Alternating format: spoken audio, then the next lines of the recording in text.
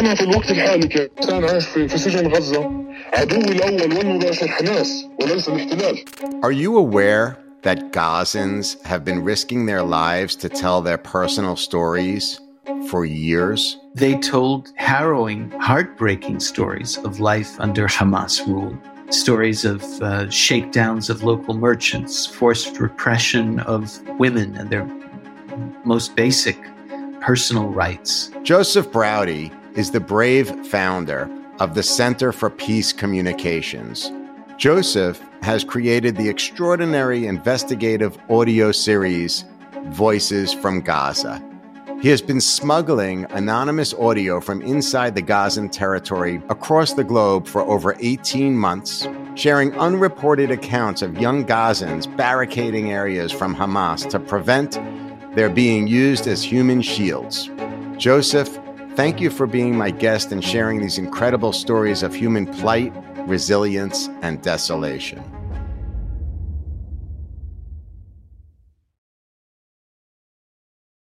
Sometimes technology doesn't work. Sometimes technology isn't available.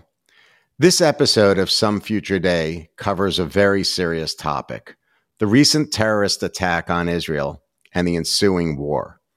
Innocents have been victimized and murdered. Humanity's dark side is exposed. On October 7th, during a major Jewish holiday and Shabbat, Hamas terrorists breached Israel's highly protected border. Israel's complex monitoring infrastructure of drones, cameras, sophisticated sensors, remote-operated machine guns, and cyber spying was catastrophically insufficient as Hamas worked around and overwhelmed it. Israel's $1 billion smart wall, the Iron Wall, its security barrier on Gaza, failed. Is this a case of technological hubris? How could Israel's high-tech superiority fail to its low-tech adversary? Hamas used bulldozers and hang gliders to illegally cross into Israel. It was a huge assault. According to multiple news outlets, including the Times of Israel, terrorists attacked 22 locations outside of the Gaza Strip, and 10,000 rockets have been fired at Israel since October 7th. It is estimated 1,200 people died from the terrorist attacks. 240 people were taken hostage, including a 9-month-old Israeli infant, one of 32 children. These staggering figures are the result of the deadliest massacre of Jews since the Holocaust. According to the Washington Post, more than 11,000 people have been killed in Gaza since October 7th. Roughly 40% of them, children. Two separate sources briefed U.S. intelligence that a small cell of Hamas operatives planned the deadly surprise attack on Israel by communicating via a network of hardwired phones built into Gaza's tunnels for over 2 years, according to CNN. The sources said the subterranean phone connections allowed its operators to communicate secretly and avoid Israeli intelligence. Above ground today, Gazans maintain mobile and internet services. The Poltel Group, a Palestinian company that is a major provider in the region, said the landline, mobile, and internet services were gradually being restored in the Gaza Strip as its technical teams worked to address the damage to the internal network infrastructure under challenging conditions. Other tech-related topics surrounding this situation include access to satellite service and perhaps the use of cryptocurrency by Hamas. But for today's episode, we simply examine audio recordings. The following is a mashup from Voices from Gaza. I will translate the actual testimonies of the Gazans between October 18th and October 28th, after the war commenced. At this time, as a person living in the prison that is Gaza, my prime immediate enemy is Hamas, not the occupation. I have no house, no life, nothing. We're condemned to suffer because of this stupid organization. Who made us live in poverty in Gaza? Not the Jews, Hamas. Because of the events we saw on October 7th, the world changed its view of the Gaza Strip. Everybody came to believe we're terrorists who cut people's heads off, comparing us with ISIS. A lot of people suffer from this. To be candid, Hamas has utterly wrecked the Palestinian people. I hope our voice will reach the outside world. Joseph, welcome to Some Future Day. It's really an honor to have you as a guest. Thank you, Marc. The Center for Peace Communications is really an incredible organization. You are the founder and its president. Can you take a minute just to give our audience an idea as to what the Center for Peace Communications does, your mission, and how you're impacting people's lives around the planet? Well, the Center for Peace Communications is focused on cultural change, and its center of gravity is the Middle East and North Africa. And it is at the core about enabling reformist, liberal forces in the region to do things they've always wanted to do, but lack the tools, the platform, and the international network to do it. And this is especially important with the so-called axis of resistance states, countries like Iraq, Lebanon, Syria, Gaza, where people have had more than a taste of life under these nihilistic ideologies, and they want a different future. But not only have they been silenced, but those who rule them have been very effective in monopolizing the narrative of what's going on in these countries and pretending to speak on behalf of the people they rule. The Center for Peace Communications helps these people realize their aspirations by connecting with the outside world, partnering with like-minded actors in other countries, all for the sake of building a better future. So, Joseph, from a macro level, just to start at a higher level before we drill it down, these regions, how do you get to the individuals that you feel are perhaps brave enough to tell their stories or to actually listen to your content? How do you find these people, and where are they exactly? My colleagues and I have been working in the Middle East and North Africa for the most part, in terms of our staff, all of our professional lives. And so building human networks is something that we do both professionally and personally. These are our friends, and these are people who come to our weddings, and we live our lives with them together. It's sort of a trajectory of trust building and friendship and so on. To the larger question of how you expand that network, though, when you learn the language that is spoken in the area and spend time there looking for people who want positive change, it isn't hard to find them at all. And what you find is they have been looking for you.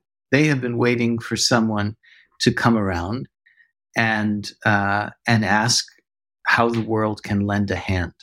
So if you are prepared to breach the language barrier and the cultural barriers and put the time into it, it is not hard to build up a human network of very brave people who want to challenge the extremist forces that dominate. So, speaking about you personally, have you been on the ground in most of these regions? Like, where have you been, Joseph? Like, where are your personal relationships? Yes, I've lived, worked, studied in most countries in the Middle East and North Africa.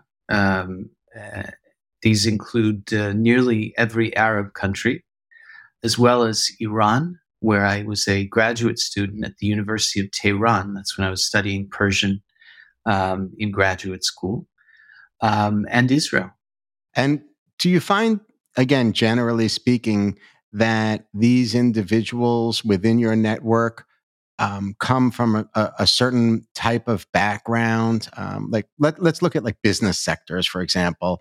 Are these people that are professionals, lawyers, doctors, people that are perhaps academics, or does it reach beyond the professions? Well, first of all, you can find these voices and actors in any profession, including religious leadership. In other words, we conventionally think of clerics in the region as people who are engines of extremist indoctrination, and for good reason. And yet, even in Islamic seminaries, there are growing voices, in some cases supported by various states, that are promoting a tolerant alternative interpretation of religion to the one that's been pushed on these populations for so long. I'll say in terms of professions that you can find them anywhere. Some of the most interesting opportunities to promote change are with people in the media profession, because first of all, media is a tool of and a sort of an engine of cultural change in any society. And second, because it tends to be a magnet for creative, out-of-the-box thinkers. So we have, one of my books is called Broadcasting Change, Arabic Media as a Catalyst for Liberalism, because it talks about the many sort of centers of liberal transformative elements that are broadcasting, writing, not only in journalism, but also in the entertainment field, where they believe that entertainment media is a tool of change. So that's very prominent in our minds. But media also, from the research that I did, Joseph, it seems like people in media also are at high risk. It seems in certain territories that you're describing right now, the government controls the media. In fact, I believe, correct me if I'm wrong, but I believe Hamas controls the media in Gaza.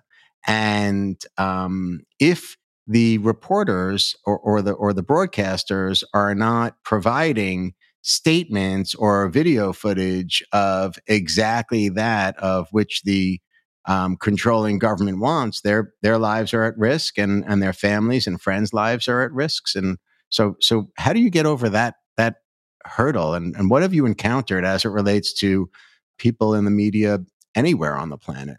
Indeed, as you said, in Gaza, Hamas dominates media. It, first of all, only allows Arabic language media that is supportive of its ideology and agenda to print and broadcast from there. And it intimidates foreign media, because anyone who takes an interest, even from an international wire service and so on, in reporting from Gaza on local dissent to Hamas authority will be at least deported. And so it is very effective in enforcing a communications blockade on the Gaza Strip. One of the reasons we launched Whispered in Gaza was to help Palestinians overcome that blockade. But what I was referring to earlier is other portions of the region where media has been granted a certain amount of license, often because the tolerance agenda is consistent with that of the government. So, for example, the UAE has been investing a lot in promoting tolerance within its borders and beyond. And so it allows liberals to flex some of their inclinations, not all of them, right? This is not about promoting democracy per se, but certainly promoting some of the values that are among the underpinnings of good governance, and at some point, perhaps democracy. So, Joseph, you mentioned Whispered in Gaza. This is a project that I thought was super compelling. Can you tell the audience a little bit about what Whispered in Gaza is and when it was produced, and then we can build on top of that theme a little bit? As I mentioned earlier, if you want to find voices that are supportive of peace and transformative change and development, the best place to look is countries that are dominated by Iran and its proxies, because they're the ones who know most viscerally the misery of life under that ideology and want something different. And Gaza is a place where in 2019, 1,000 young people braved gunfire and prison to demonstrate against Hamas for the sake of having a better life. That protest was brutally suppressed, and not a lot of attention was paid to it by the outside world. So these people felt that they had taken an enormous risk, but they were not being heard. We wanted to find a different way to amplify or platform those voices. And so what we began to do last year was to interview Gazans inside the Strip about their lives, their travails, their aspirations, doing so for the purpose of broadcasting their voices to an international audience and promising anonymity to the interviewees, because that is the only way that they can safely communicate their message and tell their stories.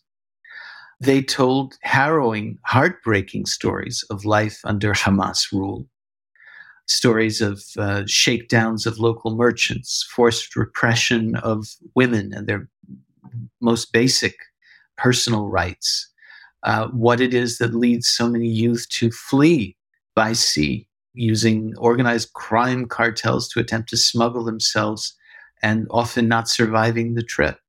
And of course, what it was that motivated so many people to demonstrate against Hamas and how they feel now that that demonstration had failed. What we did with these voices was to bring together a team of animators, illustrators, and musicians to creatively depict the stories they told. And after making some technical sort of alterations to the voice recording so that it was not easy to identify who the speaker was, we turned their testimony into a series of 25 animated videos called Whispered in Gaza. Whispered because you can't say it out loud. We released them in 7 languages, including, of course, the original Arabic through Al Arabiya, one of the largest news outlets in the Middle East, as well as English, Spanish, Portuguese, Farsi for Iranian consumption, and other languages. And we also showed it to experts in the field, Palestinians, Jordanians, Israelis, and European and American policy voices, even Iranians who found this very interesting, and published a monograph alongside Whispered in Gaza called A Platform for Silenced Voices. And we released that at the beginning of this year. Of course, it drew enormous interest at the time. It had a viewership of 7 million globally. But since the tragedy of October 7th and the war that is unfolding in Gaza, its interest in it in Whispered in Gaza has grown. And we were asked also by a lot of friends and colleagues to create a new series, which we are now doing in partnership with the Free Press. The following is a mashup from Whispered in Gaza. Again, I will translate the actual testimony of the Gazans. This testimony all comes before October 7th, before the war started. There's a false stereotype that Palestinians in Gaza love rockets and wars. The wars that happen in Gaza are waged by the Hamas government for political aims that serve them alone. If you're a Gazan citizen who opposes war and says, I don't want war, you're branded a traitor. It's forbidden to say you don't want war. They exploit us under the pretext of resistance. Consider the wars that happened in 08, 12, 14, and 20. They made a profit out of it, and only the people suffered. Whenever there's a war and when they get more aid money, they're the ones who benefit and we get nothing. So, obviously the Free Press gives you an impressive platform, and that's great. I think it's fantastic, but I'm just curious, from a tech perspective, when you pre-October 7th met with these individuals and recorded their stories. Was that done in person? And were there particular places on the ground? Because obviously, I would imagine they were still fearful of being caught by the Hamas government if they were participating. So how did you protect not just their identity from a post-production and distribution perspective, but how did you protect them during the recording process before the war? Well, our prime directive of making good on our commitment to protect their identities leads us, understandably, to be thoughtful about, how we describe or characterize the mechanics of this. But what I'll say about the mechanics is, in an interconnected world, there are so many different technologies and platforms and techniques that can be used to overcome barriers in movement and communication. That's not really the problem. The problem is building trust. That's the real currency and technology that allows one to breach whatever barriers you could imagine. And so it's about having a network of colleagues who are committed to this. It's about getting good advice about the best way to do it, and figuring out the best way to manage risk and doing it.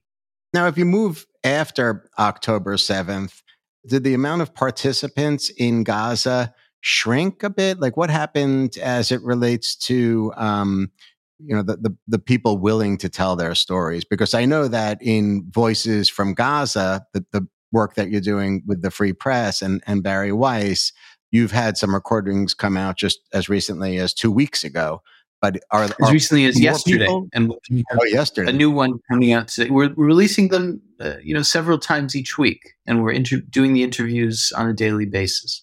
And has the quantity of people that want to participate gotten a little tighter out of fear? No, the quantity of people has grown because, first of all, Whispered in Gaza was viewed. It had 750,000 views inside Gaza. Oh, wow. So it really, the vast majority of people who are online, I would say, and active on social media, have seen one or more Whispered in Gaza clips. And Voices from Gaza is not only being viewed in English translation, but also in Farsi, in Arabic, and so on.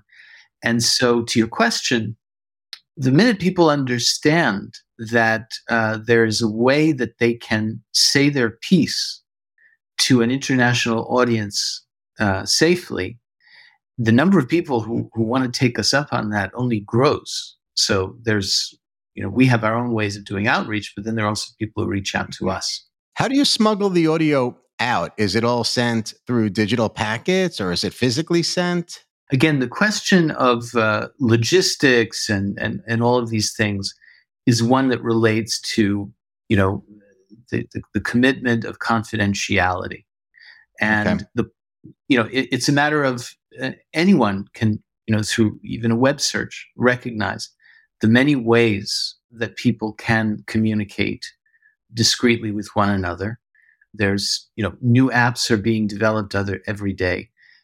Grids, come up, grids come down, different things, affect, what choices one has to make. But the bottom line is, where there is a will to connect in this world, you can do it.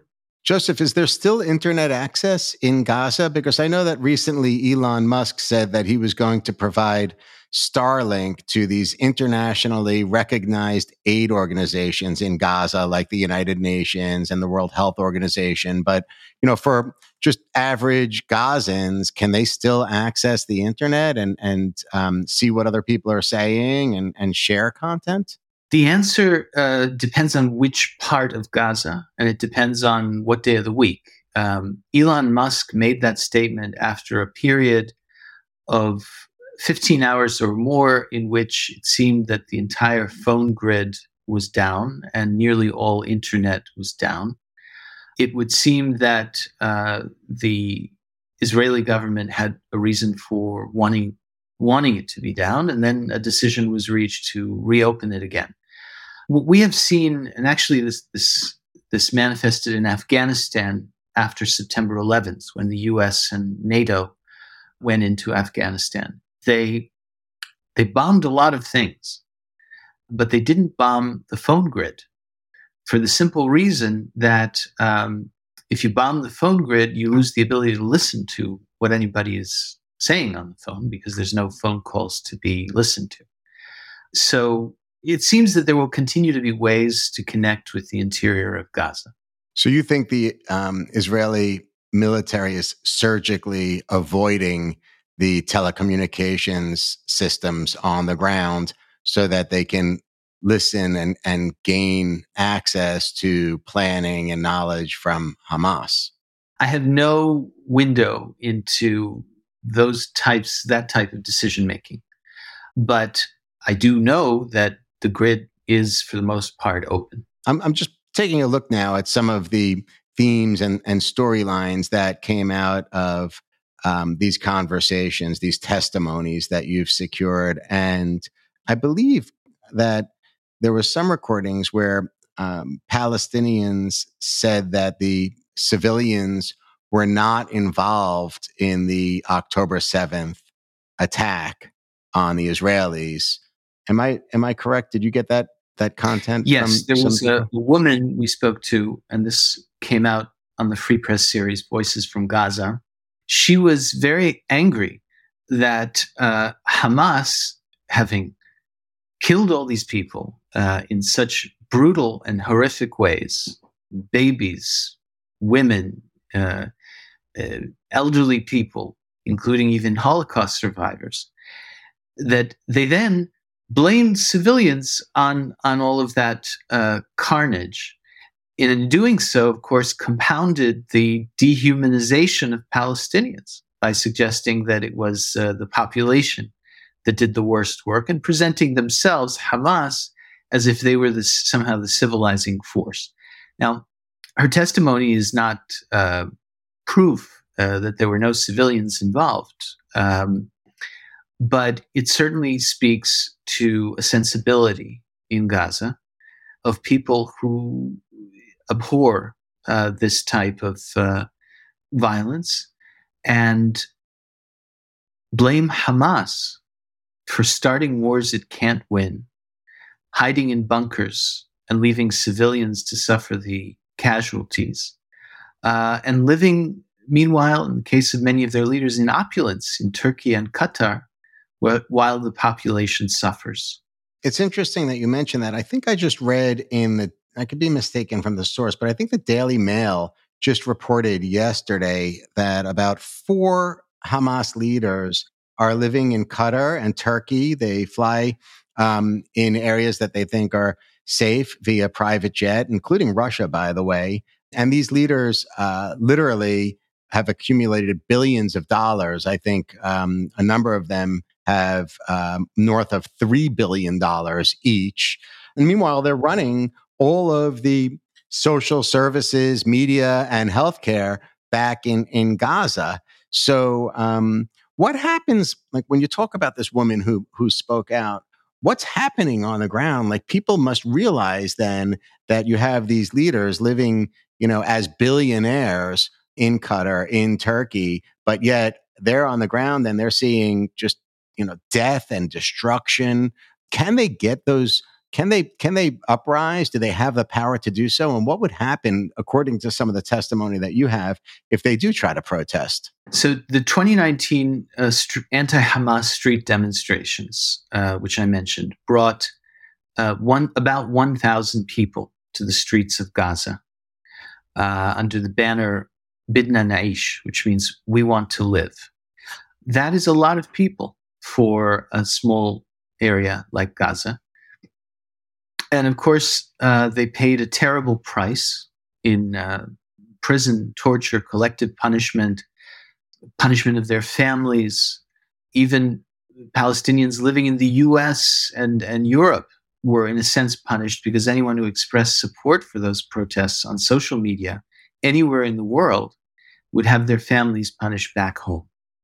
And yet, despite all of that, 4 years later, in July of this year, on July 30th, there was a new wave of protests against Hamas. So the urge is there, the courage is there, but these people are also rational in understanding that they cannot internally topple Hamas. Hamas and its ally, Islamic Jihad, together monopolize, weaponry in the Strip.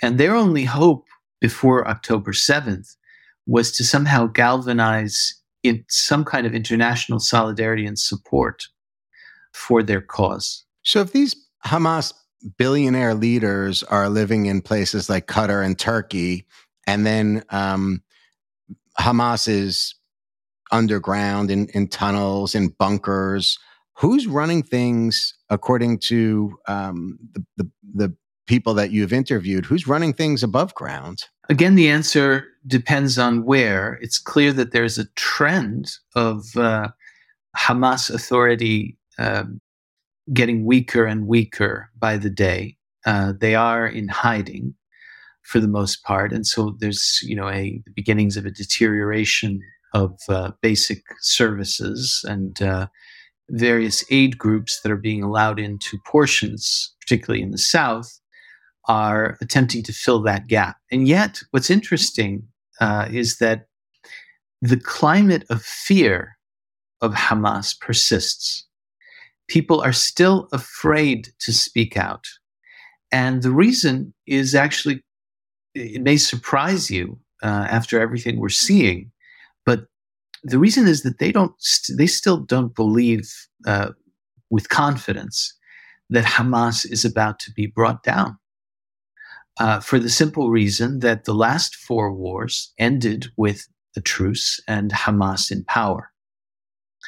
And so they still, a lot of Gazans still believe that when the dust settles, there's going to be some kind of a truce, and Hamas will return to governing authority. And so that is what keeps them quiet. So let's talk about the implications on the region if that happens. Look, first, Hamas, there hasn't been an election in that area in Gaza since 2006, right? So they're sitting and they're not moving. But to your point, like, what if Hamas wins? There's a chance that Hamas can win. How would the other Arab nations in the region look at Israel? And what happens to the civilians in Gaza that are hoping for the ouster of Hamas? What happens to their lives?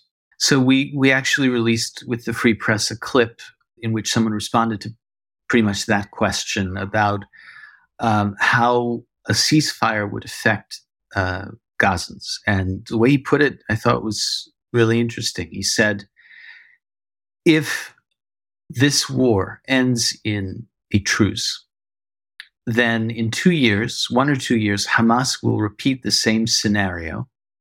And in those 2 years, we'll go backwards another 50 years. But meanwhile, I need 2 good years just to get back on my feet.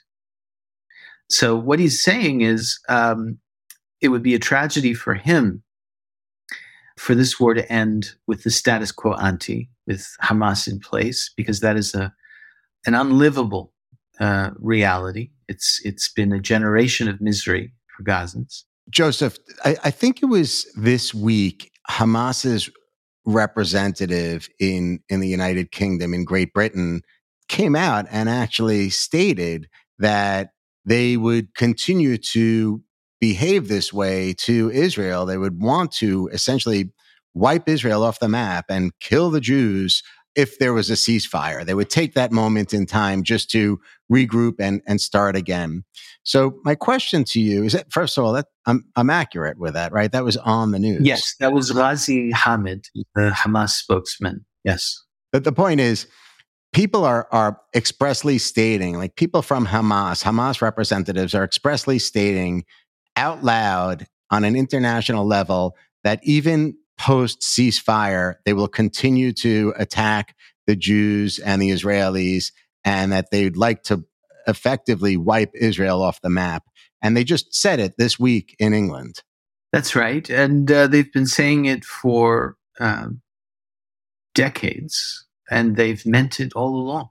So here's my question, Joseph. If that's the point, why do we Western civilized people, quote unquote, listen to them saying this type of stuff all along and kind of ignore it. Like it's almost as if it's not going to happen, and then it just keeps happening. Why do we behave this way? Well, I guess there are probably a number of reasons. One of them is ultimately, I think, a sort of condescending attitude that people don't really mean what they say, that Hamas could somehow be bought off through a system of economic and military incentives and disincentives, and would be sort of moderated because they need to take out the trash, as some have said, that once they actually have an enclave to hold and administer, they'll want to do a superb job at it in order to accrue the esteem of their public. And yet, ideology matters, and their commitment to it has been consistent. And these sorts of efforts to sort of tame an organization like this just don't work. There isn't a precedent for achieving that. So do you think that there should be a ceasefire now? As you know, what brings us together today is a project that has been about enabling Gazans to explain what they want. And so we have been asking them that question. And their answer is that a ceasefire, a truce, essentially a deal cut between Israel and Hamas that allows Hamas to stay in place, would be devastating for them. As one person put it, if Hamas ends up maintaining control, it means that in 2 years, they're going to repeat the same scenario. And over those 2 years, it'll take all of us back 50 years. And meanwhile, I need 2 good years just to get back on my feet. So that is the attitude. As horrible and horrifying and tragic as this war is, it will be more tragic if it ends with Hamas in place. So all the money that flows into Hamas from the international community and beyond really isn't benefiting the Gazans that you've been interviewing. We have published, alongside the Whispered in Gaza series, a lot of reportage from the human rights community, from journalists and so on, that documents how Hamas has stolen international aid, denied it to its population, not only food and basic supplies, but also healthcare services, where there's preferential treatment to Hamas and their cronies. And so it's been a very, very clear trend. Enormous money, billions of dollars have entered the Strip from a combination of aid organizations and their Qatari and Iranian patrons. And it does not go to the population. Yeah, I read a terrible report, a 2021 study that said that 25% of disease in Gaza is spread from water pollution, and that 12% of death in young children in Gaza result because of those diseases.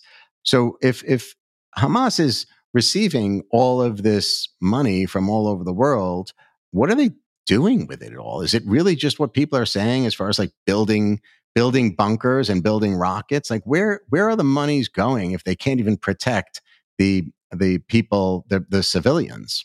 So it's a combination of it's serving personal enrichment sort of goals, and it's serving ideological goals. So it's not one or the other, it's both. On the ideological side, as has been widely reported and now demonstrated, this vast network of tunnels, a kind of a city underneath the Gaza Strip that is as large as the territory of Gaza, is a costly enterprise. You have to build this system. You have to fuel it. You have to keep the lights on, and you have to keep it aerated, and so on. I'm not a military expert, but I certainly have read enough to indicate that their, fighting capacities and the range of their missiles has grown considerably over the past 10 years, and with it the associated costs. So all of that is on the ideological side of funding the logistics and material needs of a permanent war footing. But then on the personal side, you have outright theft of Hamas leaders and their families who want to live in opulence, for the most part outside of Gaza, while their people suffer. Do you think that Gazans are truly looking for a different way of life, an alternative government? Do they prefer economic development to war? Do they want to stay in Gaza after this entire thing ends? Certainly, with regard to the last question, do they want to stay in Gaza? There is a tremendous outflow or attempted outflow by Gazan youth who will brave great peril and often death to leave the Strip by sea. And that has been going on for years. Of course, people want a better life. And as this stalemate of 17 years has progressed, more and more young people have tried to flee. It isn't easy to do so.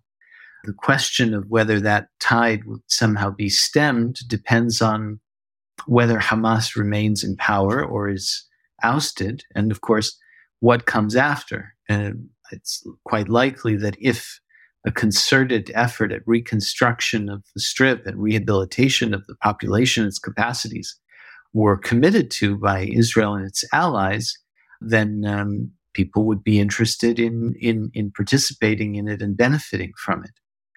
To the question of do Gazans put economic development ahead of war, certainly there are quite a few polls that indicate that. And so, just to give you a panoramic thing, that among polls that happened over the past year in Gaza, one showed 73% of Gazans believing that Hamas institutions are corrupt.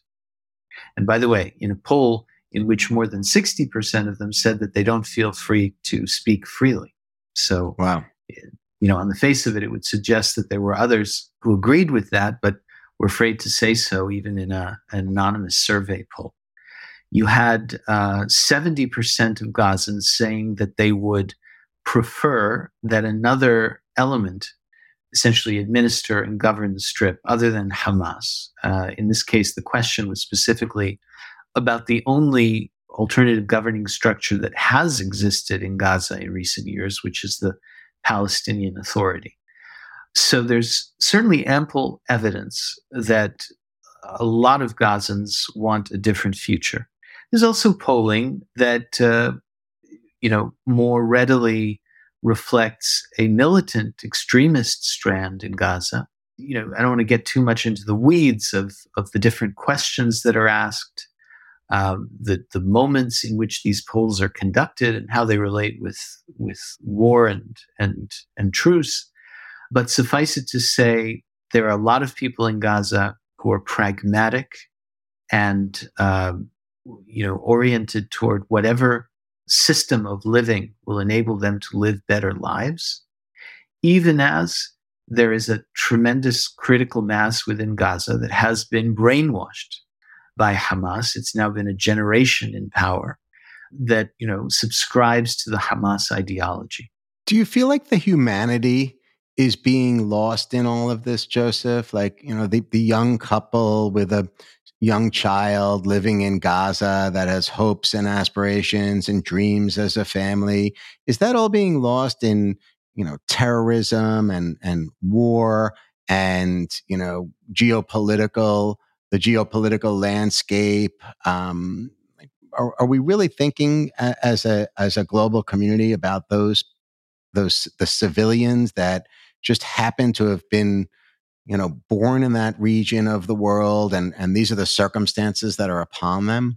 Well, one of the reasons that we put together the Whispered in Gaza project and put an emphasis on investing in a really great team of animators and illustrators and musicians to depict the stories of Gaza that those voices told was that we wanted to show We wanted people to experience the humanity of these people in a way that you really can't. Certainly, the Hamas interview that you described, in which the spokesman Ghazi Hamad said that given the chance, they'll be slaughtering more Jews at their earliest possible convenience, is a specimen of content that certainly dehumanizes, because it shows humanity at its worst. But when you are able to experience the daily life of Gazans who do not subscribe to that ideology and want a different future, that's the path to humanization, to perceiving and understanding these people as human beings. And so we feel it's very important for that reason alone to stress that a whole lot of Gazans don't want to be ruled by Hamas and don't want any outcome to the current conflict that would leave Hamas in place. So what's the United States' role in it? I know that's a massive question, but like as it relates to just drilling down again to this young couple with a young child in Gaza, is the US's role really to help protect and liberate that family, or is it to protect its own interests in the Middle East? What are we really thinking about as a nation right now when it comes down to the people in that area of the world?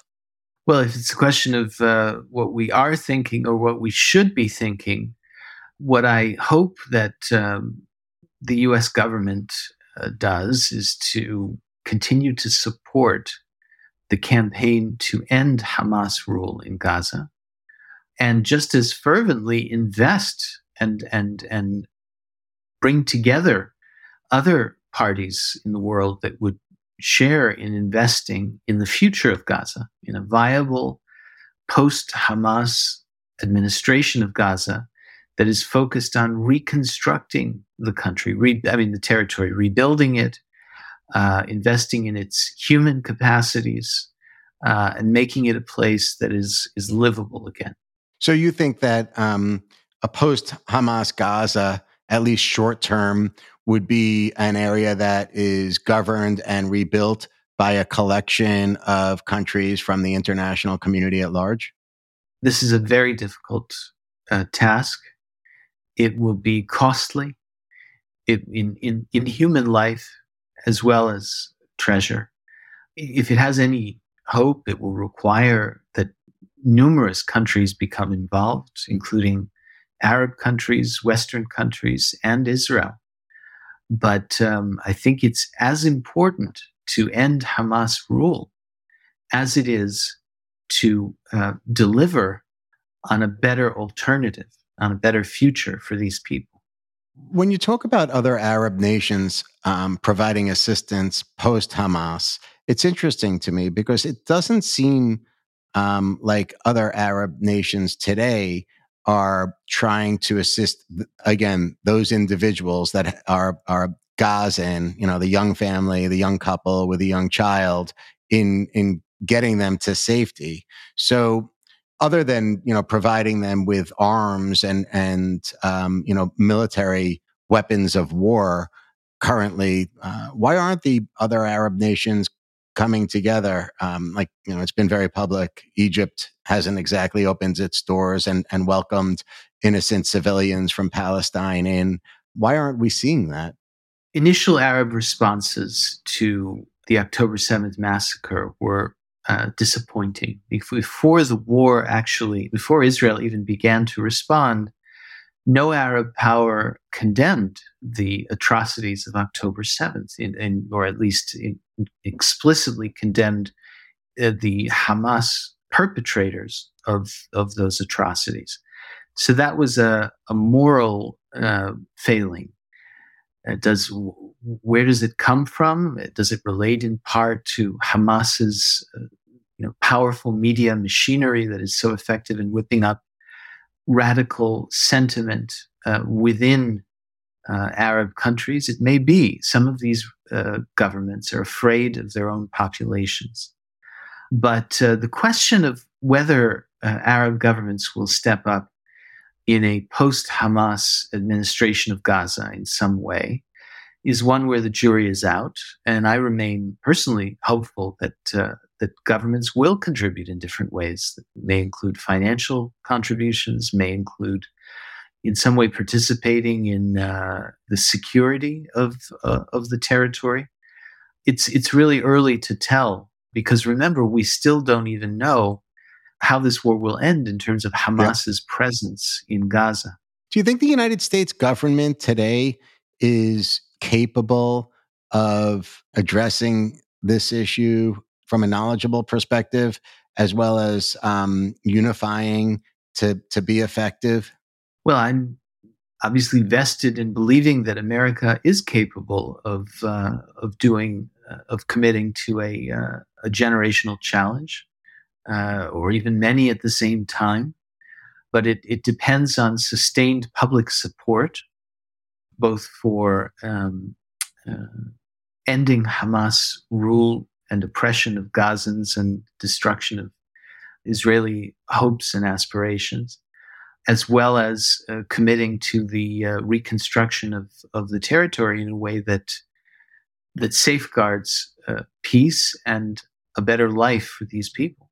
I looked at a recent poll of Americans, Joseph, that broke down demographic profiles by age, and it seemed like the younger generations actually are supporting Hamas, and the older the individual becomes, the less they support Hamas and the more they support Israel. The poll was basically like, do you support Israel or do you support Hamas? Do you think the younger generation, it was like, I believe the poll, I'd have to find it, but I think the poll like showed that more than 50% of the younger generation actually supports Hamas. Do you think they're looking at that as Hamas is a terrorist group and we're supporting this terrorist group? Or are they thinking about, the individual civilians that happen to be born in a region of the world that's currently ruled by Hamas, Gaza? Like, do you think they understand, that younger demographic understands that they're supporting a terrorist organization? This reflects the success that Hamas enjoys at monopolizing the narrative about what's happening in Gaza, such that the young people you're referring to are apparently persuaded or buying Hamas's line that Hamas is the Palestinian people and the Palestinian people are Hamas. What these young people will hopefully, if they want to dig a little deeper, come to recognize is that Gazans want Hamas out, that the world needs to choose between supporting Hamas and supporting the Palestinians whom Hamas oppresses. One is antithetical to the other. They are irreconcilable. So from your perspective, like what should we be doing just as a people in general to make that distinction clear, the Palestinian versus Hamas? Well, we're doing our part through the Whispered in Gaza project and through our partnership with the Free Press now, Voices from Gaza, to give a platform to these voices, to Gazans who want to explain what life under Hamas rule has been and why they want a different future and what that future looks like. So I feel that the first step is to enable those voices to be heard and to grapple with them, grapple with their implications, and then think about the various formulations that are being uttered on the streets in protests or in policy deliberations and everything in between. And I should say it's a dual challenge. On the one hand, those who justify Hamas violence do need to choose between supporting Hamas and supporting the Palestinians it oppresses. On the other hand, those who, from a different standpoint, conflate Palestinians in Gaza with Hamas as all one and the same, should recognize that there are a whole lot of Gazans who want a different future and ask what can be done to empower them. What we do, Joseph, is in every episode of Some Future Day, we use Some Future Day to start the beginning of a sentence and then the guest ends it in like a predictive type of way. So I wanted to put this out to you. We'll make it, I think, broad and generalized, but in some future day, individuals in Gaza will avail themselves of the opportunity to learn and teach tolerance, to develop their own capacities and the territory they live in, and join hands with Israelis in co-development and a future of partnership. That would be beautiful. Joseph, is there anything else that you'd like to talk about that we didn't cover today? Really, I think we've covered a lot. I'm very happy that you gave me the space to lay some of this out, and happy to cooperate with you in any way and sort of spreading the word. I know your time is very important, so thank you so much for joining me today. For ongoing insight surrounding these important topics, you can join the conversation on my social media channels, including Twitter, Instagram, and LinkedIn at Marc Beckman. And to sign up for my newsletter on Substack, you can find me at marcbeckman.substack.com. To make sure you don't miss a show, be sure to subscribe to Some Future Day across all major platforms worldwide, including YouTube, Spotify, and Apple. Special thanks to New York University for producing Some Future Day, and a big shout out to my producer extraordinaire, John Boomhofer, for being patient and always encouraging me to push through. Thanks a lot, John. Have a great day.